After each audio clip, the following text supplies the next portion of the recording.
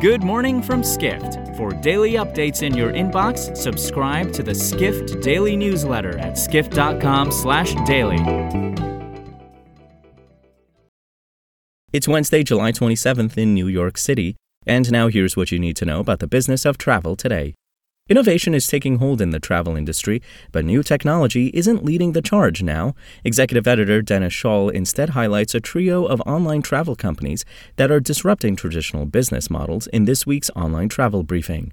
Schaal writes that while AirAsia, eDreams OtaGeo, and Hopper aren't alone in changing how travel companies conduct business online, they do provide the most interesting test cases. AirAsia has partnered with online travel agency Kiwi.com to launch a service named Flybeyond, on which the carrier sells flights from other airlines. While airlines commonly sell partners' flights as code shares or in joint venture agreements, AirAsia doesn't necessarily have deep partnerships with the airlines in Flybeyond. But AirAsia is looking to make Flybeyond a one-stop shop for customers to book flights to destinations it doesn't serve. Meanwhile, Spain-based online travel agency eDreams OtaGeo changed its business model to emphasize subscriptions as a source of revenue. The eDreams OtaGeo Prime subscription program, which has more than 3 million members, was responsible for roughly 40% of the company's sales revenue in the 12 months prior to May 2022.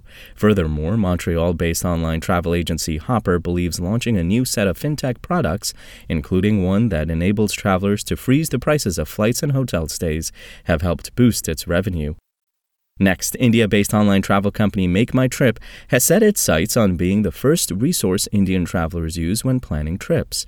And the company believes a super app, a platform that provides users dozens of services under one umbrella, can help put it on the path to doing so, reports Asia editor Peden Doma-Bhutia. MakeMyTrip co-founder and CEO Rajesh Magao said in an exclusive interview with Skift that launching a super app is a major goal for the rapidly growing company.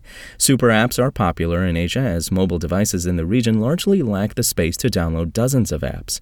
MakeMyTrip has increased its product offerings in recent years to include flight and train tickets, as well as a wide variety of accommodation options, such as rooms in hostels, apartments, and villas. Magao acknowledged that inflation, largely driven by surging fuel prices, has prevented MakeMyTrip from surpassing pre-pandemic metrics for domestic travel, but he emphatically stated he is not concerned about a recession.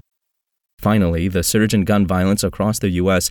is an enormous concern for the travel industry, especially destination marketing organizations. Destination marketers are worried about crime damaging the events industry, reports Andrea Doyle, the senior editor for Skift Meetings. Al Hutchinson, the CEO and president of Visit Baltimore, warned last week at a Destinations International conference in Toronto that a violent incident would shut the events industry down. He admitted gun violence isn't an easy subject to discuss, but he said if travel executives want to invite international visitors to the U.S., they must play a crucial role in fighting the epidemic. Hutchinson also recommended that destination managers partner with public safety agencies and police departments to provide security at events. For more travel stories and deep dives into the latest trends, head to skift.com. To find these stories and more insight into the business of travel, subscribe to the Skift Daily newsletter at skift.com/daily.